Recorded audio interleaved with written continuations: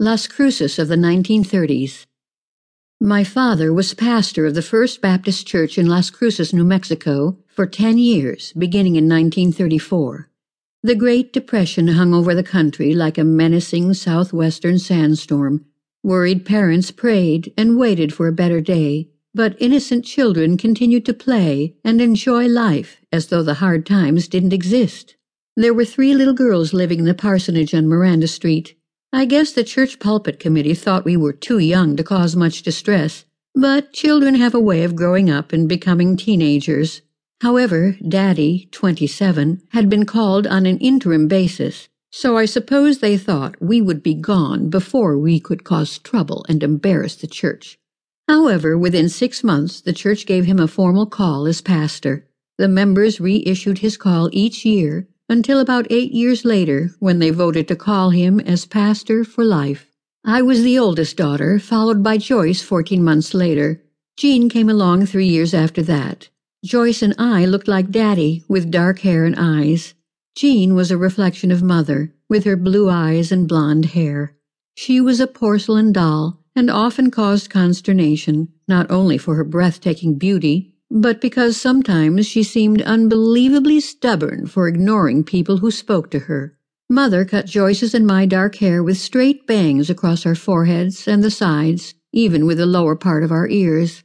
Jean's hair just fluffed naturally around her face. She was the sweetheart of the family, and we dearly loved her. We didn't know then that she was nearly deaf. Our extended family included Mother's parents and siblings. Her youngest sister Betty was 5 weeks younger than I was, and David, my uncle, was only 7 years older. We called our grandmother Mama. Various other sisters of our mother drifted in and out of our lives. Granddaddy, Mama, David, and Betty lived in Anthony, about 25 miles south of Las Cruces. Betty spent much of her free time with us and was often involved in our adventures. Daddy's brother Alfred lived with us for a short time as well. Looking back, I remember there were 2 families other than kinfolk who dominated my memories. One of the most outstanding and respected families in the community, the esteemed veterinarian, Dr. Shipman, his mother, wife, and children, were lifesavers to us in many ways. Dr. Shipman's daughter, Barbara, was my best friend. The other family was less well known and hardly drew the admiration of the town. Hard-working, yes, but they were poor and without noticeable achievements. The Martins lived in a decaying apartment building across the street from the church. They were the only occupants because most of the building was uninhabitable and used for storage for a nearby lumber company where Albert Martin worked. Albert's wife, Clove, was, well, odd. Perhaps picturesque would be a kinder description. Alan, the older son, seemed to have great potential, except for the fact that he was terminally ill and spent most of his time in bed. Leonard, the younger son, was a slow, gentle boy and kind to all of us.